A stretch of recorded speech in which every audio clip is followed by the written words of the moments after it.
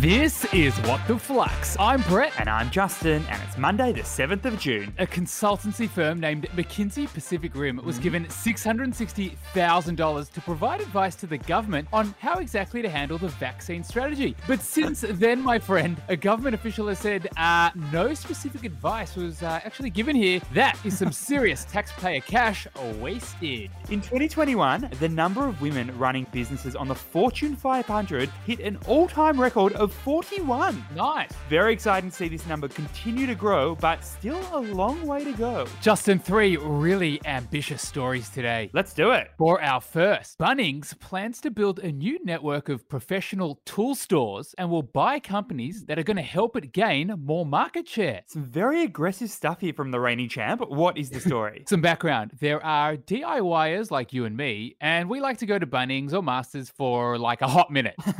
But when it comes to professional tradies, they do their shopping elsewhere, apparently. In fact, Bunnings has said the tools for professional tradies don't quite fit within the existing Bunnings format. But now, Bunnings has announced plans to open up to 75 trade tool stores in Australia and New Zealand over the next 3 to 5 years. And whispers are that they're tossing up between the names of Benchmark Tools or Project Tools or Dontas Tools or I like Onya Tools. But it's fair to say, B-Man, the stores are going to be very tool heavy. And Bunnings has announced it's keen to buy other companies in the space and consolidate into one big tool store. So what's the key learning here? Industry consolidation is when companies look to buy other companies in their particular industry. They do this to gain a larger portion of overall market share. In this case, the professional tools market. And Juzzy Boy, consolidation, it's just a natural evolution of any industry. Throw in a cheeky global pandemic where homeowners are investing in their kitchens, their bathrooms and studies, and you've got the perfect formula for the tool industry consolidation. For Bunnings, they get the chance to grow their revenue by bolting on new businesses. And for family-owned tool businesses, they've got the chance to cash out for a juicy pile of dollars.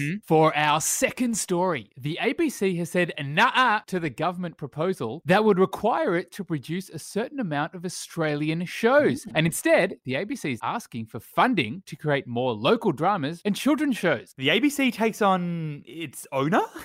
Tell me more. We know that the government released that green paper last year about content quotas in Australia. We also know that old Netflix Australia was very much against these quotas. And now the ABC has done one better and has said the content quota is unnecessary. On top of that little slap, B-Man, the ABC wants additional funding of $30 million a year over 3 years. And this would be all about producing an extra 36 hours of drama and children's content. Plus 30 hours of arts, music, and other programming each year. And since the government owns ABC, it needs to make sure it manages the competitive neutrality when providing funding. So what's the key learning here? Competitive neutrality is the principle that government entities shouldn't get an unfair advantage as a result of their government ownership. You see, Brett, there's an inherent conflict between being a government-funded organisation, like ABC, but also having to compete against private companies. You see, Australia Post actually faces a similar problem, Justin, yet they have significantly weaker competition in Australia. Whereas the ABC's battling against everyone, from free-to-air networks like Seven, to streaming platforms like Netflix, to rural TV and SBS. And all this at a time when these for-profit media companies are struggling to adapt to a changing media landscape and major losses in revenue. For our third and final story, the local arm of co-working giant WeWork has posted a $102.5 million loss for the 2020 financial year. Gee, that hurts. What's happening here? Right, we all know WeWork, who was founded 11 years ago and provides flexible shared workspaces for businesses and freelancers. Now, Justin, it's fair to say that COVID hasn't been particularly kind to WeWork or the co-working space industry for that matter. And that $102 million loss is worse than the previous financial year, where it lost $40 million.